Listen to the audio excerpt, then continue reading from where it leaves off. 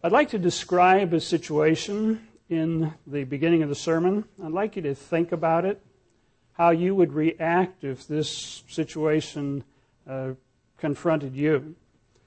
If a stranger were to walk into services and started looking around, and if you happened to be in the back corner or wherever it was that they came in, and they asked the question, what's going on here?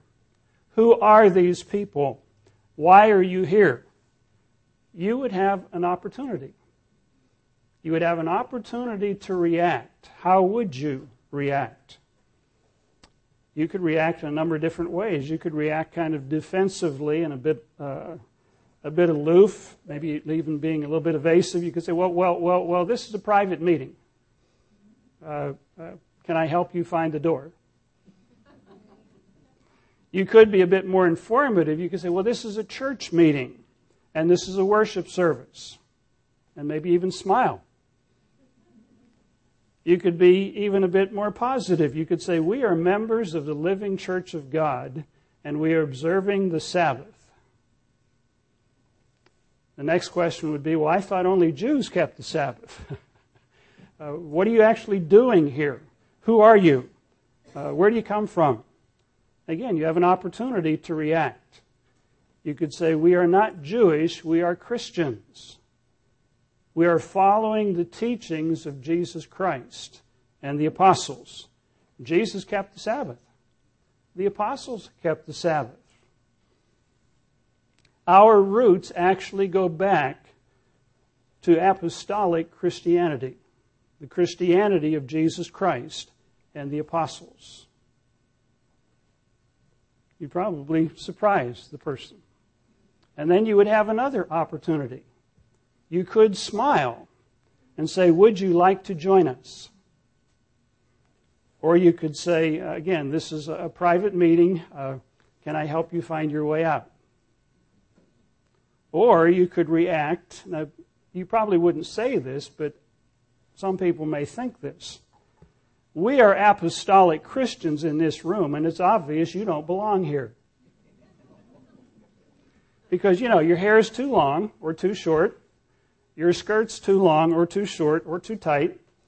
You're chewing gum. You shouldn't do that in here. Those earrings that go the whole way around your ear obviously tell us that you don't belong here.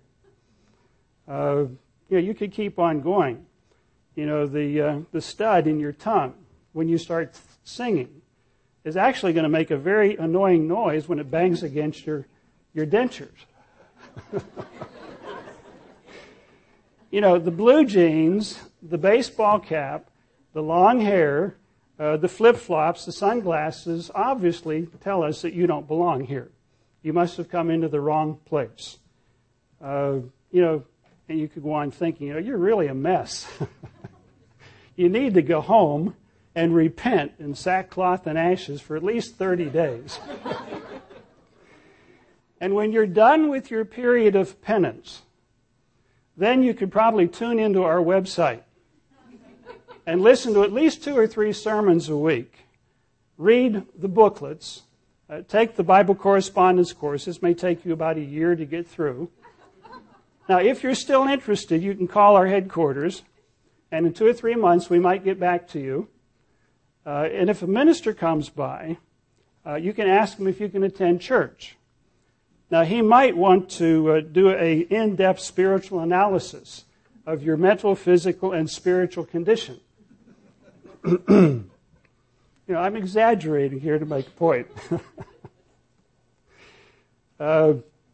He also might request several letters of recommendation before he invites you to church, from your high school principal, your neighbor, your doctor, and maybe your employer. When you come to church, you may have to go through a short security check. The deacon probably will give you an eye test. He will look into your eyes and measure your immediate spiritual condition. If you get by the deacon at the door, then you would be welcome to participate in apostolic Christianity. Again, I've exaggerated to make a point. The point is, many people have different ideas about apostolic Christianity. To ask another question, which of the above responses that we discussed, smiling at the person, say, would you like to join us? Or kind of saying, well, this is a private meeting, there's the door. Or we're apostolic Christians and you don't belong here. Which of the above responses do you think Jesus Christ and the apostles would recommend that we follow? I want to talk about apostolic Christianity today from a historical perspective. I want to ask, what can we learn about apostolic Christianity when we look back over history and when we study the New Testament? What can we learn? What lessons are applicable and informative to us today when we talk about apostolic Christianity? I've entitled the sermon, Historical Perspectives on Apostolic Christianity. Historical Perspectives on Apostolic Christianity.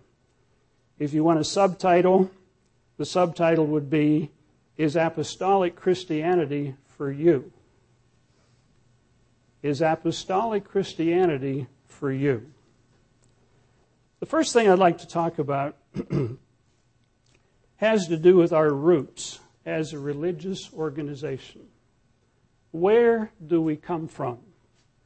What are we part of?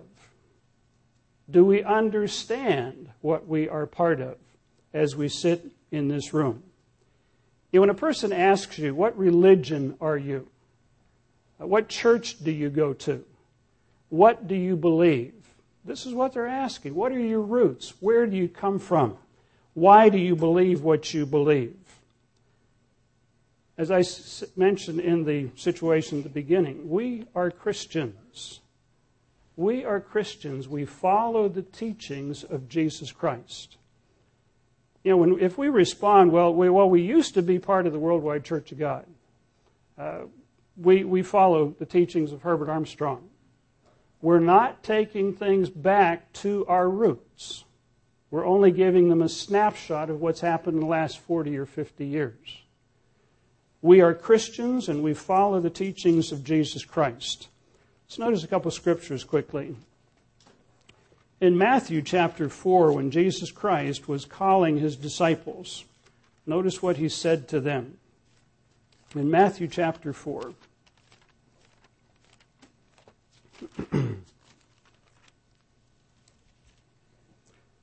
Beginning in verse 18, it says, Now Jesus, walking by the Sea of Galilee, saw two brothers, Simon called Peter and Andrew his brother, casting a net into the sea, for they were fishermen. He said to them, Follow me.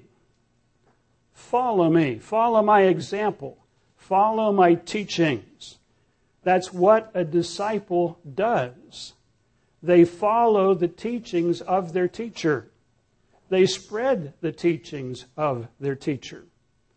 We have been called to become disciples of Jesus Christ as Christians. In John chapter 8, verse 31, Jesus defines basically what a disciple is. We sing about this in one of the songs that we sing during services. John chapter 8 and verse 31. Jesus said to those Jews who believed in him, If you abide in my word, if you follow my teachings, if you do what I have instructed you to do, you are indeed my disciples. You know, Mr. Armstrong followed the teachings of Jesus Christ.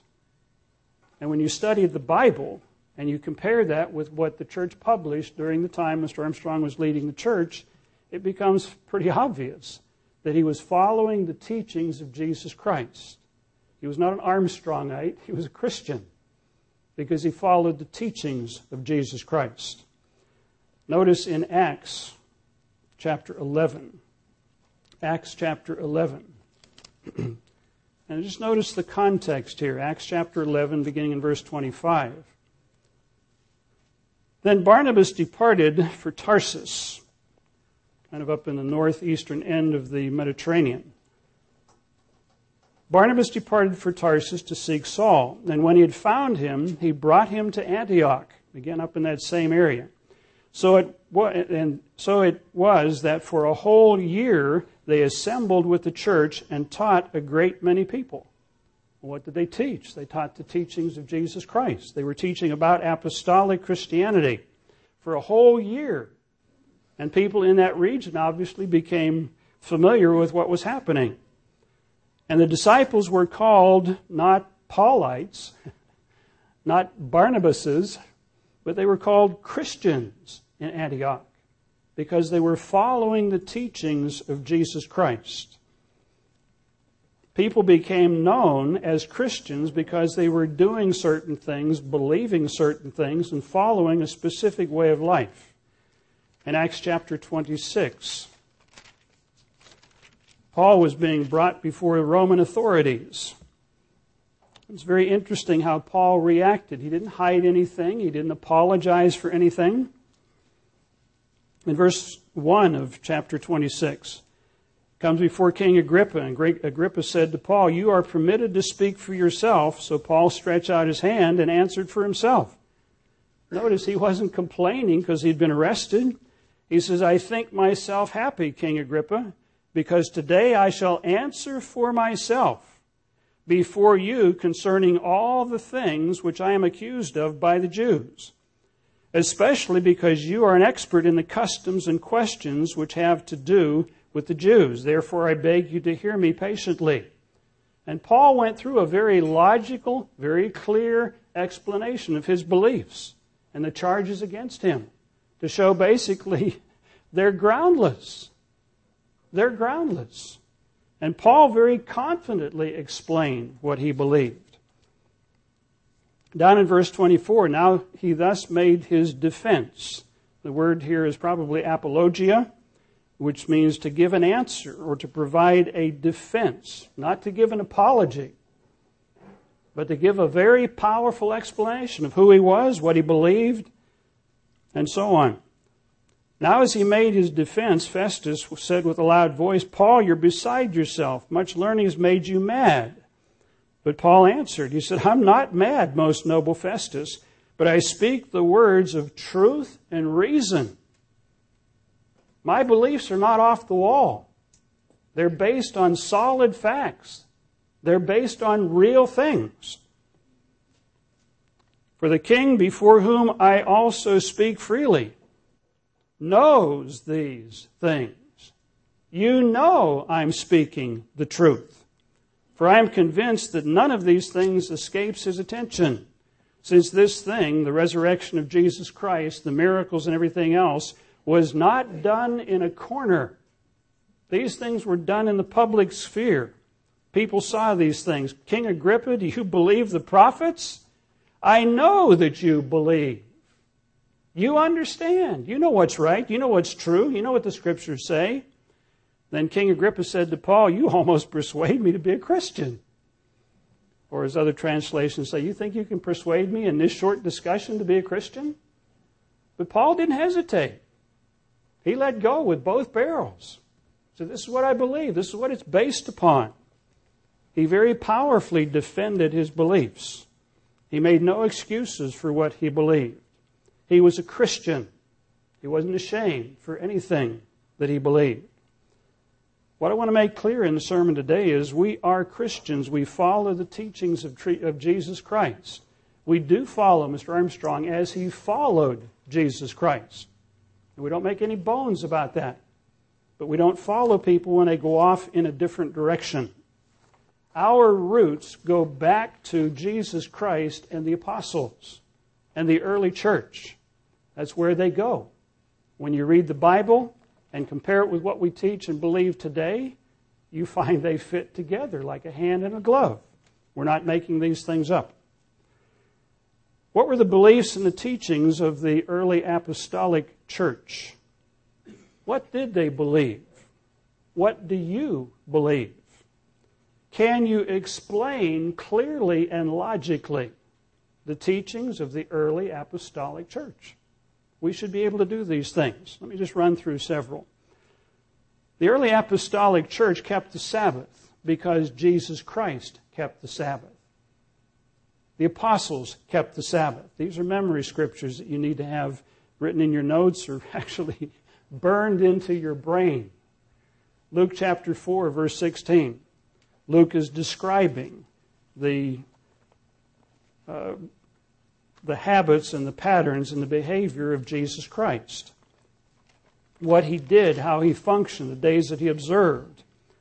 It says he came to Nazareth, Luke 4:16, where he had been brought up, and as his custom was. Luke uses this phrase here and in Acts 17:2 and no place else in the Bible. Luke is delivering a message. Jesus Christ kept the Sabbath as his custom was. He kept it because that was one of the commandments. Remember the Sabbath day and keep it holy. It wasn't changed. Christ never changed it. The apostles never changed it. As his custom was, he went into the synagogue on the Sabbath day and stood up to read. Christ kept the Sabbath. Go to Acts 17:2 quickly. And we should be able to walk people through these things and explain this is why we do these things. Mr. Armstrong didn't make this up. This is what we find in the Bible. Verse 2 of Acts 17. Paul then, as his custom was, went into them. He had just come to Thessalonica. Then Paul, as his custom was, went into them and for 3 Sabbaths reasoned with them from the Scriptures. He reasoned with them from the Scriptures 3 Sabbaths in a row. In Thessalonica, chapter 18, verse 1. After these things, Paul departed from Athens and went to Corinth. Verse 4, he reasoned in the synagogue every Sabbath, persuaded both Jews and Greeks. So it's just one Sabbath after another. Go back to Acts 13, beginning in verse 13. Now when Paul and his party set sail from Paphos, they came to Perga and Pamphylia, and John, departing from them, returned to Jerusalem. But when they departed from Perga, they came to Antioch in Pisidia, and went into the synagogue on the Sabbath day and sat down. And after the reading of the law and the prophets, the rulers of the synagogue said to them, do you guys have anything to say? And then Paul got up and began speaking to them on the Sabbath. He talked about their history and about their purpose and so on. You get down to verse 42. Then, and when the Jews went out of the synagogue, the Gentiles begged that these words might be preached to them the next Sabbath. They didn't say, well, we'll be around tomorrow because we have a sun worshiping day and we could stay around then and listen to you. He said, no, come back next Sabbath. Now when the congregation had broken up, many of the Jews and devout proselytes followed Paul and Barnabas, who, speaking to them, persuaded them to continue in the grace of God. And the next Sabbath, almost the whole city came together to hear the word of God. They didn't have a bunch of deacons at the door. Your hair's not long enough, or it's too short, or whatever. You can't come in here today. The whole city came to hear the truth of God. Again, I'm not watering down principles, so don't take the wrong message. But they were preaching the gospel. They weren't keeping people away because they didn't quite measure up to some people's standards. Generally, when a person is being called, they will begin to adopt the standards that we teach. They will read in the Scriptures about moderate dress, about hair lengths, and so on. They'll see those things. But we don't have to have people at the door with a checklist. Don't quite make it. Come back next week. Try it again. The whole city came to hear the truth of God. And they were excited about those things. Part of our challenge as parents is to make the Sabbath a joy for our children so that they look forward to keeping the Sabbath. Notice in Isaiah 58. And this was the principle that we tried to use. Because as parents, part of our challenge as Christians is to convey a set of values to our children so that they're excited about these things and not turned off by the truth of God. Isaiah 58, verse 13 and 14 says, if you turn your foot from the Sabbath, take your foot off of my Sabbath. Don't be doing your thing on my holy day. And if you call the Sabbath a delight. Again, we've got some people today that want to put a whole lot of burdens and restrictions on people. You can't do this, can't do that. Don't breathe too much. Don't walk too far. Again, if you do, you're going to get sore feet and all these other things. You'll learn lessons that way. But if you call the Sabbath a delight, the holy day of the Lord, honorable, and shall honor Him, not doing your thing, not finding your pleasure. Some people I was talking to one time and said, well, if you have a church luncheon someplace between services on the holy day, you're doing your pleasure. Come on, you only see each other once a week. In some cases, people in outlying areas once a month. And if you have a dinner together, a lunch together, where you can rejoice and talk and socialize and fellowship, Christ had some things to say about people who put a bunch of burdens on people. Again, I'm not talking about taking liberties. I'm talking about having a very balanced perspective on God's laws. Not finding your pleasure, not speaking your own words, then you shall delight yourself in the Lord. Little kids should be able to look at God and be very thankful. God should be real to them. We used to tell our boys as they were growing up how God created all the animals. And I remember another couple we were spending some time with, they were doing the same thing. And I think they told their little girls, they said, we're going to go to the zoo. The little girl says, is God going to be there? Because He made the animals. But, if God is real to our children, we explain God is like a father. Now, again, they will look at God as you are. If you're overburdened and overbearing as a father, then that's going to be their perspective of God. But if you're loving and patient and you enjoy being around them, you're concerned for them, that's how they're going to view God. You shall delight yourself in the Lord, and I will cause you to ride upon the high hills of the earth and feed you with the heritage of Jacob your father. God says if you obey, you are going to be blessed. You're going to be blessed incredibly. And this is the lesson that we need to pass on to our children. It's a lesson that we need to pass on to new people learning about the Sabbath. But the early Christians kept the Sabbath. Paul kept the Sabbath. Peter kept the Sabbath. Christ kept the Sabbath. The early church kept the Sabbath. That's why we keep it today. Second point, Jesus Christ and the apostles kept the holy days. You can go back to Luke chapter 2, beginning in verse 41. Jesus went up to Jerusalem with His parents every year at the Passover. He was taught as a child about the holy days. And if we take the time to make the holy days special for our children, one of the things, again, we did with the boys growing up was to sit down and ask them, usually through the summer, where would you like to go for the feast this year? Would you like to go here? Would you like to go there? Where would you like to stay at the feast? And then about halfway through the feast, if we stayed at a nice place, I'd say, let's go home. We got to get back to school. You guys are getting behind. We better go home. And said, no, Dad, we can't do that. We got to stay. But I just tried to help them appreciate what was happening in their life and the opportunities that they were having. But Jesus Christ kept the holy days in Luke 22, verses 15 and 16. This was where He was keeping the Passover with His disciples the night before He was crucified. And notice His approach. He wasn't down in the mouth, I'm not going to see you guys forever, it's going to be terrible. I'm going to get killed tomorrow, and, please pray for me. Notice what He said. Then He said to them, with fervent desire, I have desired to eat this Passover with you before I suffer. I have been looking forward to this. For I say to you, I will no longer eat of it until it is fulfilled in the kingdom of God.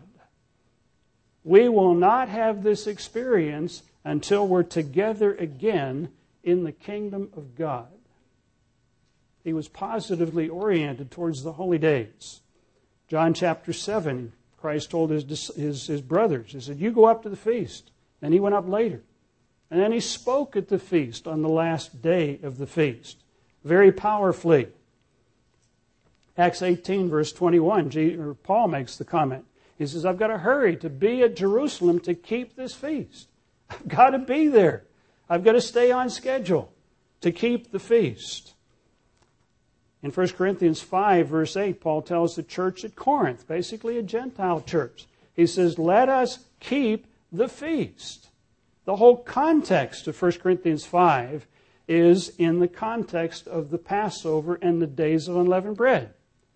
And yet people have been told recently in some places, 1 Corinthians 5 is not about the days of unleavened bread. And yet Paul talks about you're puffed up. Has no real context unless he's talking about leavening. He says, you're as you are unleavened. They weren't unleavened spiritually, but they obviously were unleavened physically, because Paul said it that way. But he tells those people, let us keep the feast, a New Testament command to keep these days. What about the preaching of the gospel? What was the gospel that Jesus Christ preached? Again, another memory scripture, Mark chapter 1, verses 14 and 15. This was the gospel that Jesus Christ preached. This was the gospel of apostolic Christianity. After John was put in prison, Jesus came into Galilee preaching the gospel of the kingdom of God, about the coming reign of Jesus Christ on this earth and the reign of the saints with Jesus Christ. For 1,000 years, that was the gospel that Christ was preaching and saying to them, the time is fulfilled, the kingdom of God is at hand, I am here as a representative of that kingdom. Repent. Change your perspectives and believe the gospel. That is what Jesus Christ preached. What about the apostles? Look very quickly at Acts chapter 8. There's so many. I was listening to the radio coming back from up in Carolina and Tennessee last weekend and listening to a number of radio broadcasts, religious broadcasts. And their gospel is about giving your heart to the Lord. Do you love Jesus? And all those things. So they said nothing about the coming kingdom of God. And yet that's what Jesus Christ and the apostles were preaching about. Acts chapter 8, Philip goes down to Samaria. Verse 12. But when they believed Philip as he preached the things concerning the kingdom of God and the name of Jesus Christ. And it wasn't just about his name. It was about his teachings, about his way of life. The whole ball of wax. That's what Philip was preaching about. In Acts chapter 28, what was Paul preaching about at the end of his ministry? And this is why we preach about these things today. Verse 23, so when they had appointed him a day, many came to him at his lodging, to whom he explained and solemnly testified of the kingdom of God. That's what Paul was preaching about. Persuading them concerning Jesus from both the law of Moses and the prophets, from morning until evening. So he was talking about Jesus Christ being the Messiah, the one who was prophesied to come. He was talking about the coming kingdom of God, and that the saints could reign with Jesus Christ during that period of time. Verse 30, then Paul went 2 whole years, dwelt 2 whole years in his own rented house, and received all who came to him, preaching the kingdom of God and teaching the things concerning the Lord Jesus Christ with all confidence and no one forbidding him. People have been told in recent years that Mr. Armstrong got off on a wrong track. He was preaching a wrong gospel. He was mistaken. And they will take people to 1 Corinthians chapter 15. Say, this is what the gospel should be. We got it wrong before. These things are almost a joke, a bad joke, a sad joke, to mislead people in such a way. When you read 1 Corinthians 15, verses 1 through 4, I remember the first time I read through this, and I thought, maybe we did get it wrong. But when you read it and read it in context, you realize that people are being deceived by that argument. Moreover, brethren, I declare unto you the gospel. In other words, this is the gospel, as some people say. which I preached to you, by which also you are saved. For I delivered to you first of all, that which I received, that Jesus Christ died for our sins according to the Scriptures. He was buried and He rose again on the third day according to the Scriptures. Some say this is the gospel. The gospel is really about the life and death and resurrection of Jesus Christ. And yet if you go to verse 12, Paul was addressing a very specific issue.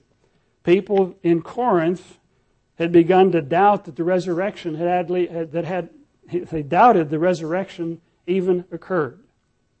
They were being misled. It says, now if Christ is preached that He has been raised from the dead, how do some among you say there is no resurrection of the dead? And this is why Paul said, this is first and foremost. This is what I taught you about. It's a fundamental teaching that the resurrection did occur.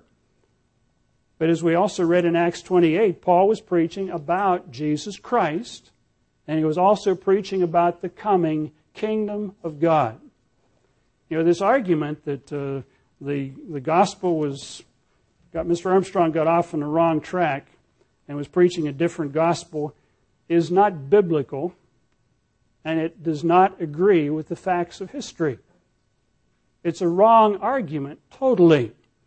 Let me read you just a little bit from this book, Caesar and the Christ by Will Durant. Will Durant is a Catholic historian. Here's what Durant has to say the gospel was. This is interesting. It says, when John was in prison, Jesus took up the Baptist's work. He took up John the Baptist's work and began to preach the coming kingdom. When John was in prison, Jesus took up the reins and began to preach the coming kingdom of God. And we could just kind of bounce through here a number of different places. Talked about Christ taught with the simplicity required by His audience, with interesting stories and lessons. His starting point was the gospel of John the Baptist, which itself went back to Daniel and Enoch. The kingdom of heaven was at hand, he said. Soon God would put an end to the reign of wickedness on this earth, and the Son of Man would come in the clouds of the sky to judge all humanity, living and dead.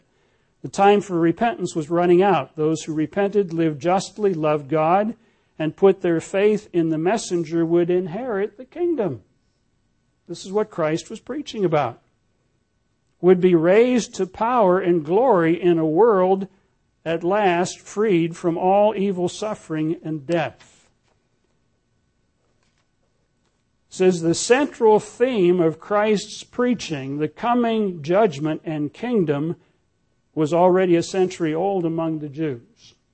So here's what a Catholic historian has to say about what the gospel was.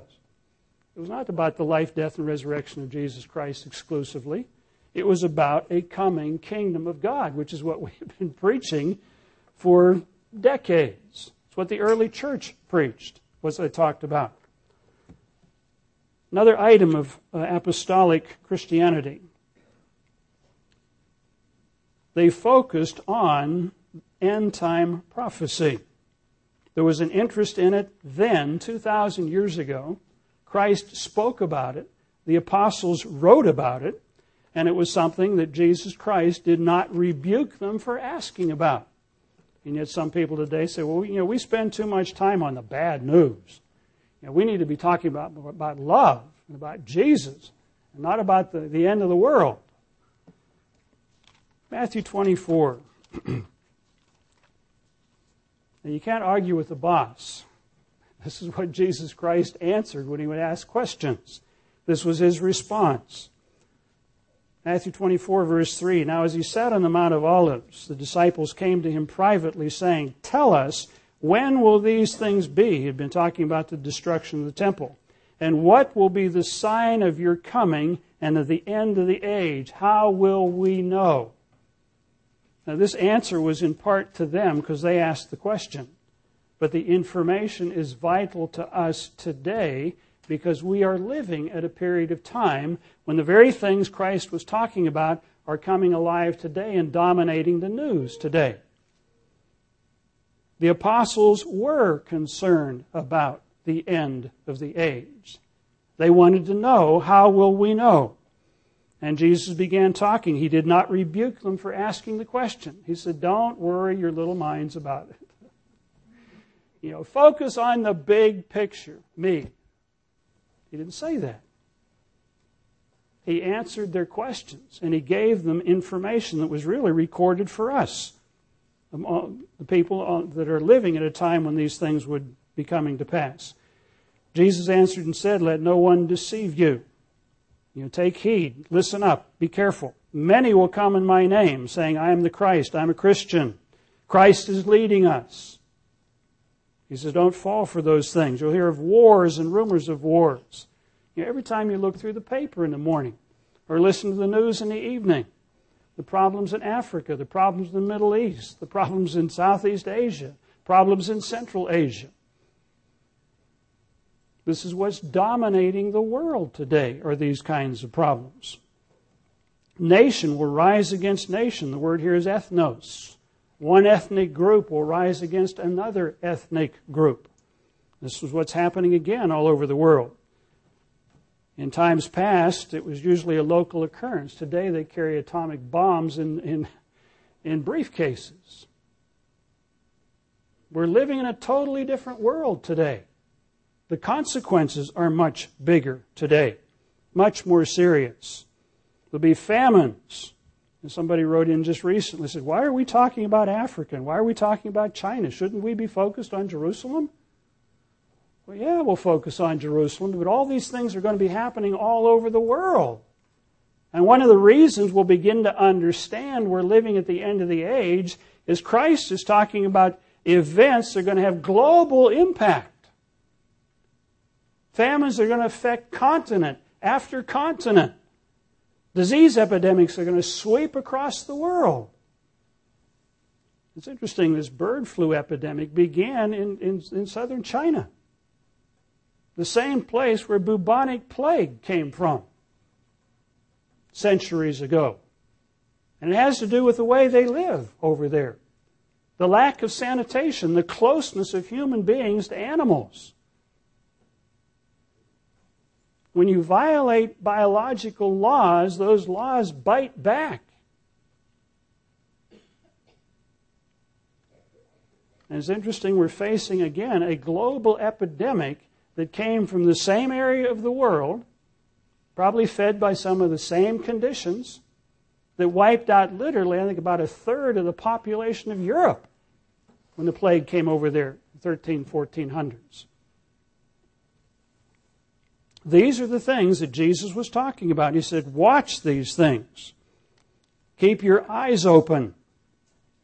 Be aware of what's happening. Christ was the one that said, watch. Mr. Armstrong said the same thing. We're saying the same thing today. But it was Jesus that said these things. Down in verse 42, he says, watch therefore, because you do not know the hour your Lord is coming. But before that, he said, when you see the leaves and the buds coming out on trees, you know spring is coming. And by implication, when you see these things on the news, when they're all over the papers, then you better keep your eyes open. You better be ready, for the Son of Man is coming, verse 44, at an hour when most people will not expect. We're having a World Cup soccer series over in Europe today. Everybody's running around with their dyed hair and drinking and partying, having a big time over there. They're fiddling while Rome is burning. They're having golf matches over here, and I think they just recently completed the NBA tournaments and stuff like that. Everybody's all tied up with these things. And yet the world is approaching the edge of a precipice, about ready to fall over. And people are just not aware of what's happening. Jesus was the one that said, watch. In Matthew 25, he talks about these 10 virgins. 5 were wise, 5 were foolish. But he said they all slumbered. The 5 wise ones went to sleep. They slumbered. Verse 13, watch therefore, for you know neither the day nor the hour. You don't know the exact time, but you should watch for the signs that come along. Go through Matthew 24, Mark 13, Luke 21. Think about 7 or 8 times Jesus said, watch. Keep your eyes open. It was Christ that emphasized these things. This is what apostolic Christianity was all about. Again, I've mentioned, I heard a friend give a sermon some time ago where he was kind of rebuking his congregation for getting uptight about prophecy. He said, you need to just let it alone. It'll work out. Let it alone. He said, I've read through the book, the New Testament. There's not much there. Man, you wonder, what book's he reading? Matthew 24, Mark 13, Luke 21. 1 Thessalonians chapter 5, it talks about the day of the Lord coming. Watch, Paul says. 2 Thessalonians chapter 2 talks about the return of Jesus Christ. Talks about this man of sin will be revealed at that time. It's going to deceive hundreds and thousands and millions of people. Said this is going to be happening at the end of the age. 1 Timothy chapter 4, in the latter days, people are going to come along preaching various things. 2 Timothy chapter 3 and 4, Paul says, in the last days, perilous times will come. Things are going to get really difficult. This is apostolic Christianity. It's focused on the end of the age. Peter says in the last days, chapter 2 and chapter 3, scoffers will come. There'll be false prophets all over the place. What does Revelation talk about if it's not prophecy? End time prophecy. No prophecy about the end of the age in the New Testament? I've got a bridge in Brooklyn I can sell you cheap. You know, we've got to be careful, brethren, and not be taken in by some of these things. Why are these things in the Bible? So that we don't go to sleep. We don't get caught up in the cares of this world and miss our calling and miss the future that God has ready for us, wants to give us and share with us as potential members of His family. He doesn't want us to lose out. A couple of other things about apostolic Christianity. Apostolic Christians were urged to come out of this world. Don't get caught up in the cares of this world. That doesn't mean quit your job, move out to the desert and become a hermit, or live on one of these, pillars up in the air, as some people did back in the Middle Ages. Pillar saints, they called them. One guy lived years of his life on a pillar 60 feet up in the air. This is stupidity. Again, people may have been very sincere, and that's a shame that they were misled that way. But in 2 Corinthians 6, verses 14 to 18, Paul is talking there to come out of this world. Leave the world behind. Don't get caught up in the cares of this world. Don't be unequally yoked together with unbelievers. Don't get involved with, political campaigns and all these other things.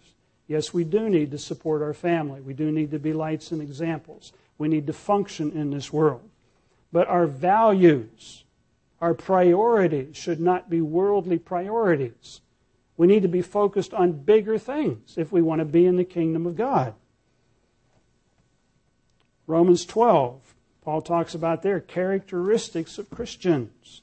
He says, don't be conformed to this world, but be transformed in the renewing of your mind. Think about important things. Focus on what's really important. And not just physical things, not just monetary things, not just things that make you feel good. Those type of things. Apostolic Christians were not encouraged to just kind of go with the flow and just kind of blend in. And when you read the history of the church, some of the eras, they did blend in. Because if they didn't, they lost their lives. They were persecuted. And they suffered for the compromises that they made. And the Catholic Church was persecuting some of those peoples up in the valleys of northern Italy. It said some of them would sit in a Catholic church on Sunday and then secretly keep the Sabbath. And when you read what happened to those people, there were crusades launched against them. There were persecutions against them. In one case, an army of men came in, butchered a bunch of people, the live people, they tied up, and then they buried in shallow graves, about a foot deep, and drove a plow over top of them.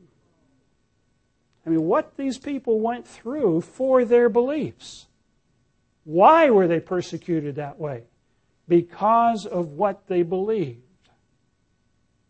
Because of what they believed. You know, we've got to come out of this world. We've got to begin thinking about the coming kingdom of God.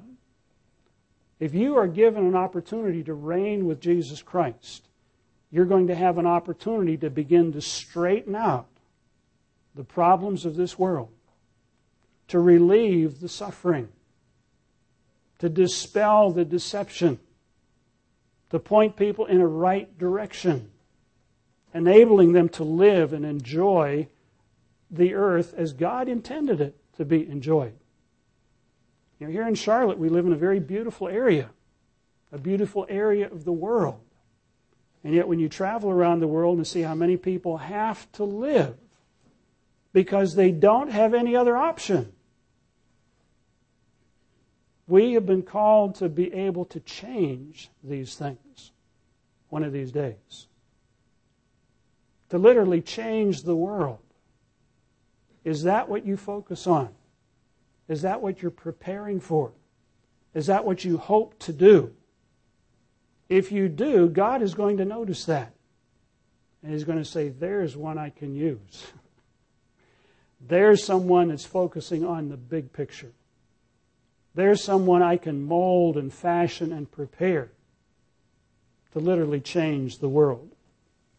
We've got to come out of this world. That's what apostolic Christians have had to do.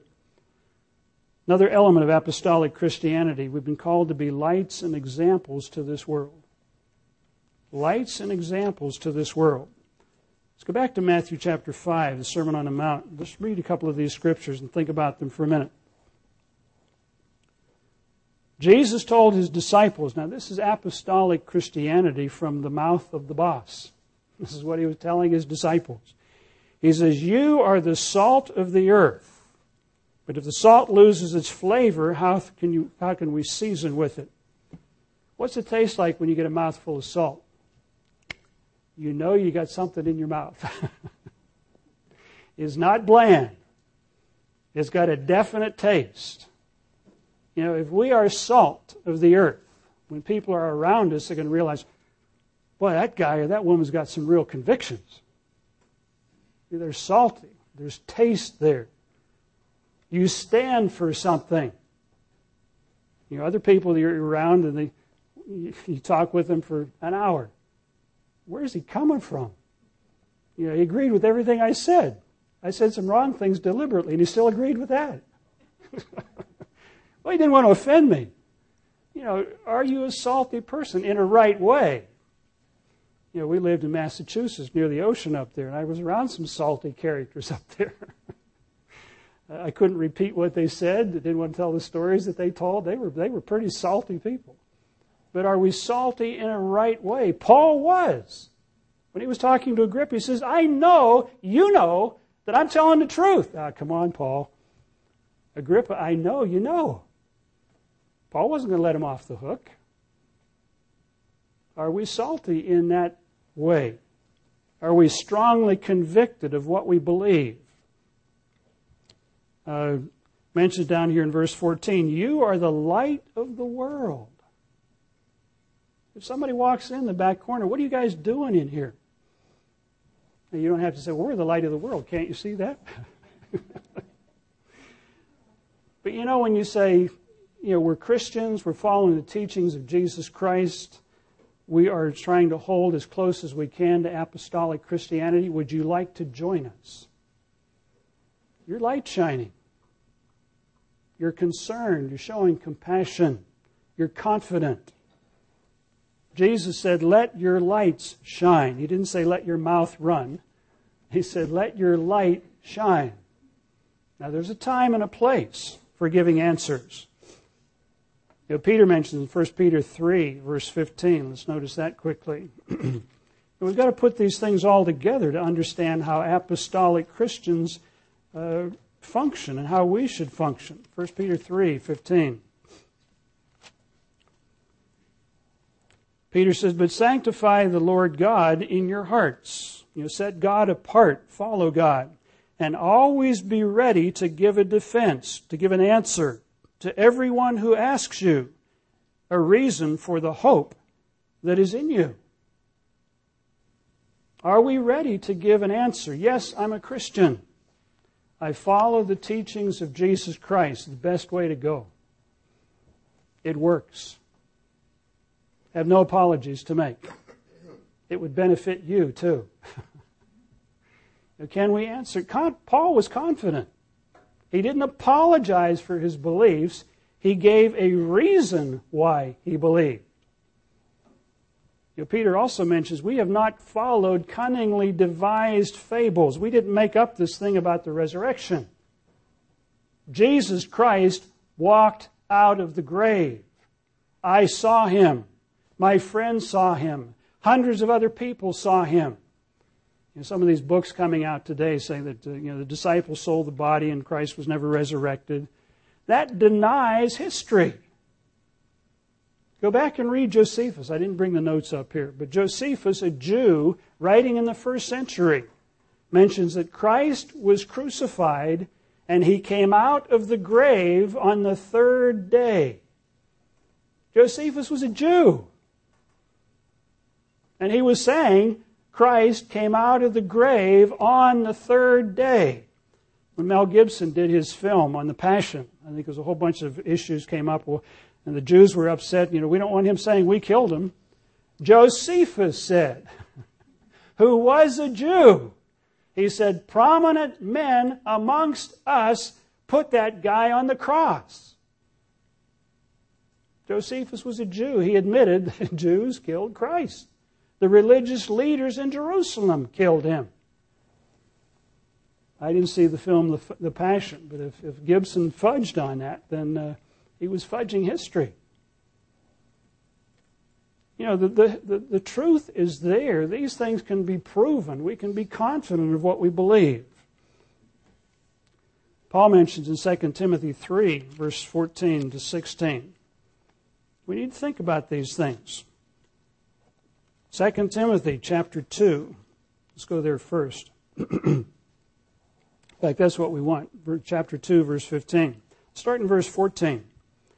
It's amazing how off track some people can get today. They can come up with an idea. And Mr. David John Hill years ago talked about idea babies. Idea babies that we conceive and then we nurse and nurture. And then we bring them forth and scare everybody. Because they're weird. And I think some people today, very sincere, but they come up with these crazy ideas. Notice what Paul is saying to apostolic Christians. Remind them of these things. Paul is writing a pastoral letter to Timothy. He says, here's how you pastor a congregation. Remind them of these things, charging them before the Lord not to strive, not to argue over words to no profit. Don't argue over words to no profit, things that we don't have the answers for, that we just have to speculate about. To the ruin of the hearers. People get involved with those things and it creates a lot of disturbance and so on. It says, be diligent or study to present yourselves approved unto God, a worker who does not need to be ashamed, rightly dividing the word of truth, correctly understanding the Scriptures, putting it all together so that it makes sense. It's encouraging, talking to new people coming in contact with us. You guys put it all together. It makes sense. I've listened to the Christmas address and the Easter address of the Pope for the last 4 or 5 years because I was in Europe. These guys are clueless. They don't understand what's happening in the world. They don't understand the way to peace. Sitting around and lighting a bunch of candles before an idol is not going to bring peace to the world. You can light thousands of candles. It's not going to bring peace to the world. They don't know the way to peace. And yet they're up there pontificating. They haven't got a clue how to bring peace. They have no idea where prophecy is going. They don't understand what's happening in the world. They don't understand the prophetic significance of what's happening in the world. They don't know. And yet they're proposing to lead billions of people. They don't understand. Paul says, be diligent to present yourselves approved unto God, correctly understanding, rightly dividing the word of truth. We need to understand that so we can explain the truth. That Christ kept the Sabbath. The apostles kept the Sabbath. They kept the holy days. They did these things for reasons. They picture the plan and purpose of God. Verse 16, but shun, avoid profane and vain babblings. Don't come up with a whole bunch of doctrinal papers. We're babbling about things. If you have an idea, discuss it with your minister. Let him discuss it then with a regional pastor. But, we guard these idea babies. I've been thinking about this. God has revealed this to me. And I just pray the church will come to understand what God has revealed to me. Wrong way to go. That's not how God puts doctrines in His church. He didn't do it then. He's not doing it now. That's how harebrained ideas are hatched in many cases. But shun, avoid profane and vain babblings, for they will increase unto more ungodliness. And then Paul mentioned names and places. So and so and so and so. If we do that today, people, you can't do that. Paul did. Read 1st and 2nd Timothy. He mentions about a half a dozen to 8 or more names of people. And he said they're off base. They're in left field. They're being influenced by a wrong spirit. They're going off in a wrong direction. He didn't pull any punches either. Final thing about apostolic Christianity. Matthew chapter 7, verses 1 through 5. This is the very beginning of Christ's ministry. And if we want to be apostolic Christians, this is where we need to go. And this is what we need to think about. You probably know where I'm going already if you know the scriptures of Matthew chapter 7. It says, judge not that you be not judged. Don't be condemning people. Apostolic Christians don't sit around judging other people. They just don't do that. It's a waste of time. It's not our prerogative. Why is he doing what he's doing? When's the minister going to do something about him? It's not our job to be judging other people. God will take care of those things. God will take care of those things. Let's read down through here. For what judgment you judge, you will be judged. For with what judgment you judge, you will be judged. And with the same measure you use, it'll be measured unto you. And why do you look at the speck in your brother's eye? His hair's too long. He's got gum behind his ear. I see it. I was citing those dresses, and they're too low, they're too short.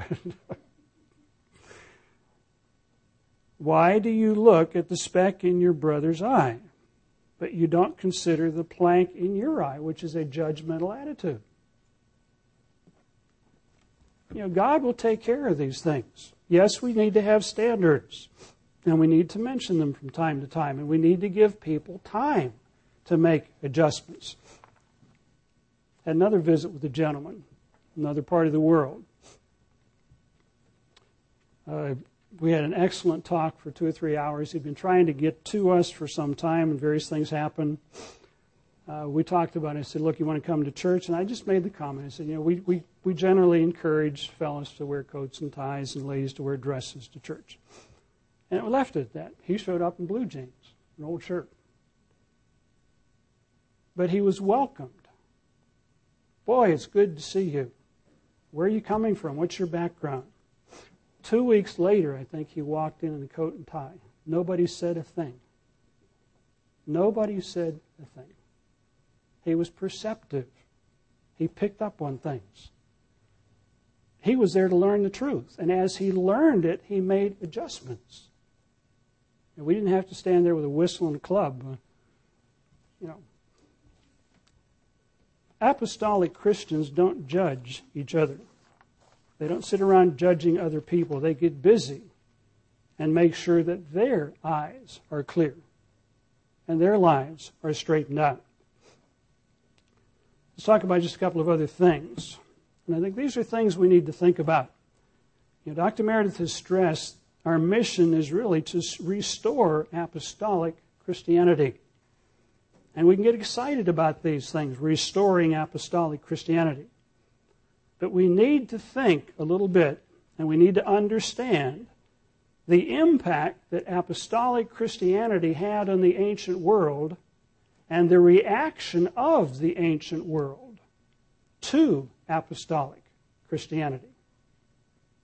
We need to think about some of these things. Jesus mentioned in Mark 16, verses 15 through 20, he says, you go into all the world and preach the gospel to everyone. That's your mission. You preach an apostolic message to everyone. And he says, these signs will follow. You pick up snakes and you're not going to be hurt by those things. Healings will happen. Those are exciting. But go back and read John 15, 16, and 17.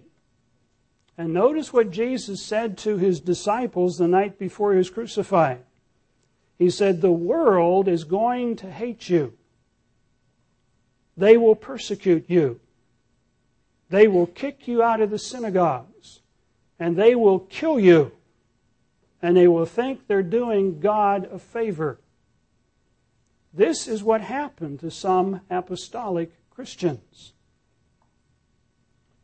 They were preaching a message the world did not like.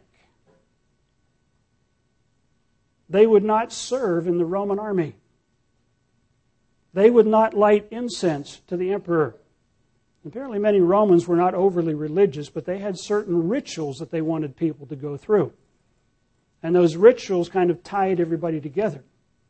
But it became very obvious these people don't go along with that.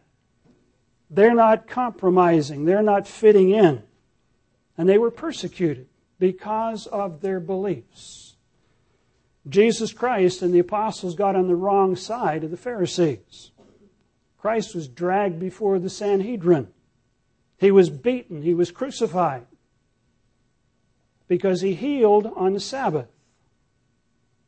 He picked grain on the Sabbath. He violated the principles that the Pharisees wanted people to live by. He walked into the temple and tipped over the tables of the money changers. He disrupted the way they did things. And they plotted to kill him. And they did. That's what happened to the leader of apostolic Christianity. John the Baptist lost his head when he told Herod, you are in an adulterous relationship. It embarrassed Herod. It ticked off the woman he was with. And she got John's head. They didn't like the truth. They didn't like hearing the truth. And there was a cost. A number of the apostles were beaten, thrown in jail, because they were preaching that Jesus Christ was the Messiah. He was the one that was prophesied to come. The Jews didn't like that. You can go through a number of scriptures in the New Testament. In Acts 17, verses 1 through 6, it mentions there, the apostles' teaching turned the world upside down. It turned the world upside down. The Romans believed the Caesars were divine. And when Paul came along and said, God is divine, Christ is divine, human beings are human beings, it didn't go over very well. Whenever Paul came to Ephesus, Acts chapter 19, I think it is, Ephesus was the seat of Diana worship.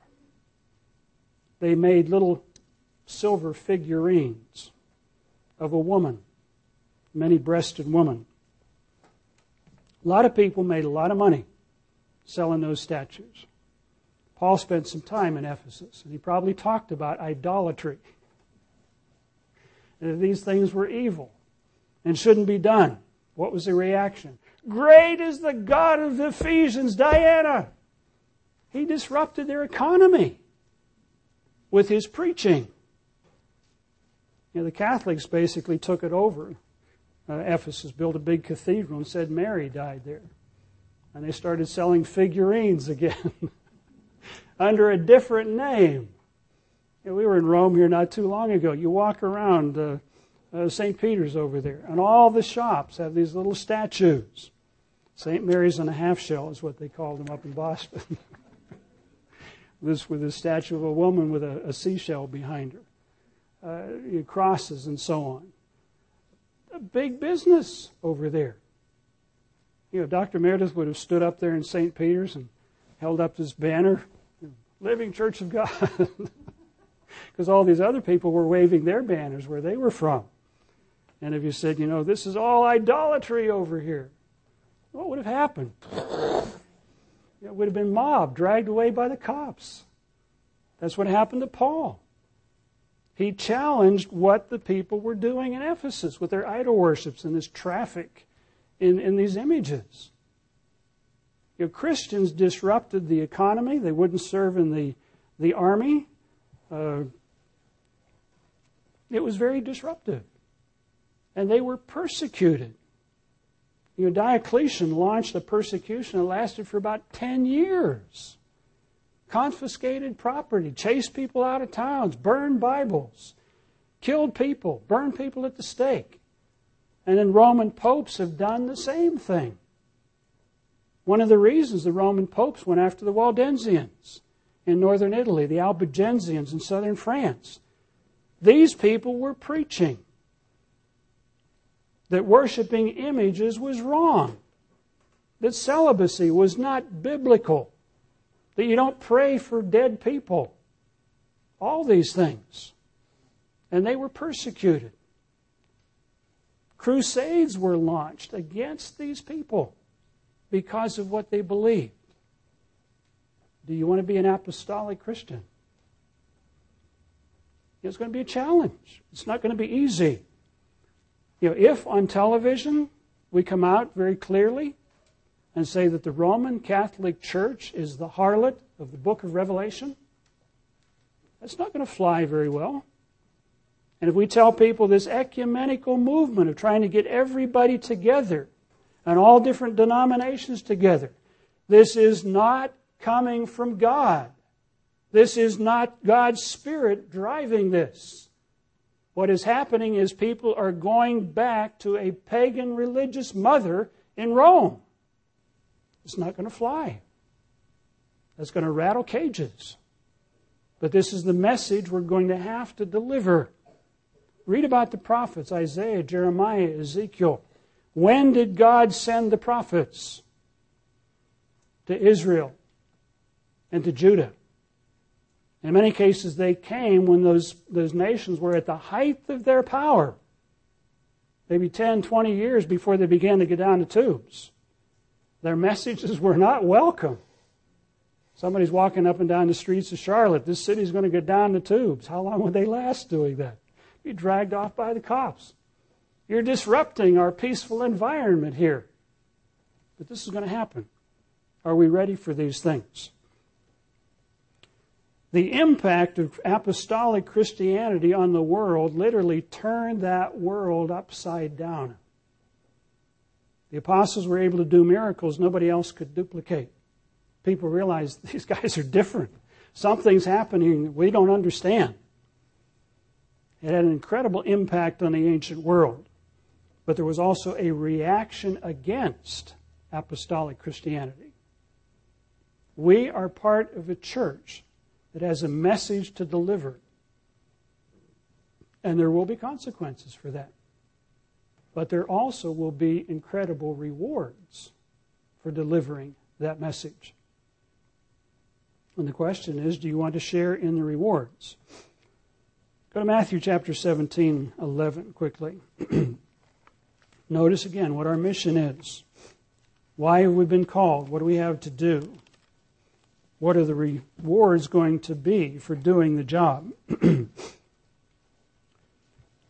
Matthew chapter 17, verse 11, the disciples had asked about the Elijah, talked about in Malachi chapter 4.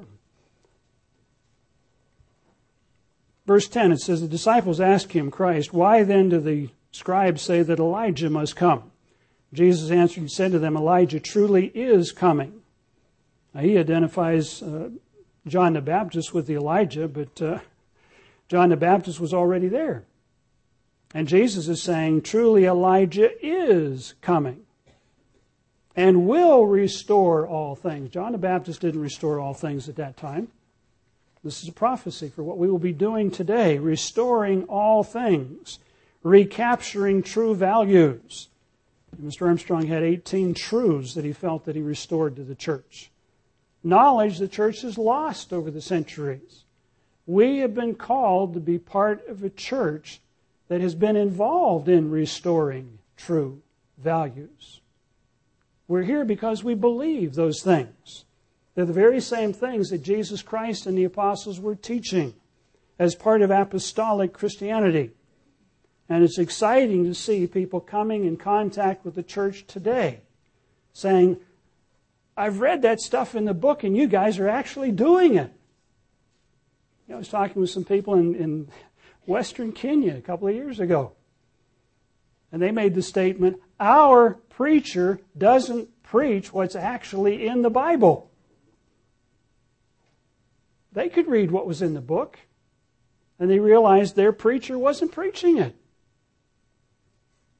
But we're part of a church that is preaching what is in the book, and that's exciting. But part of our mission is to restore, recapture true values, restore an understanding of the truth, to preach the gospel of the coming kingdom of God to the world. Matthew 24, verse 14, it says, this gospel of the kingdom will be preached in all the world as a witness, and then the end will come. What church were you part of when you first heard the gospel of the kingdom of God? Wasn't the Presbyterian church, because I was there. Wasn't the Baptist church. Wasn't the Catholic church.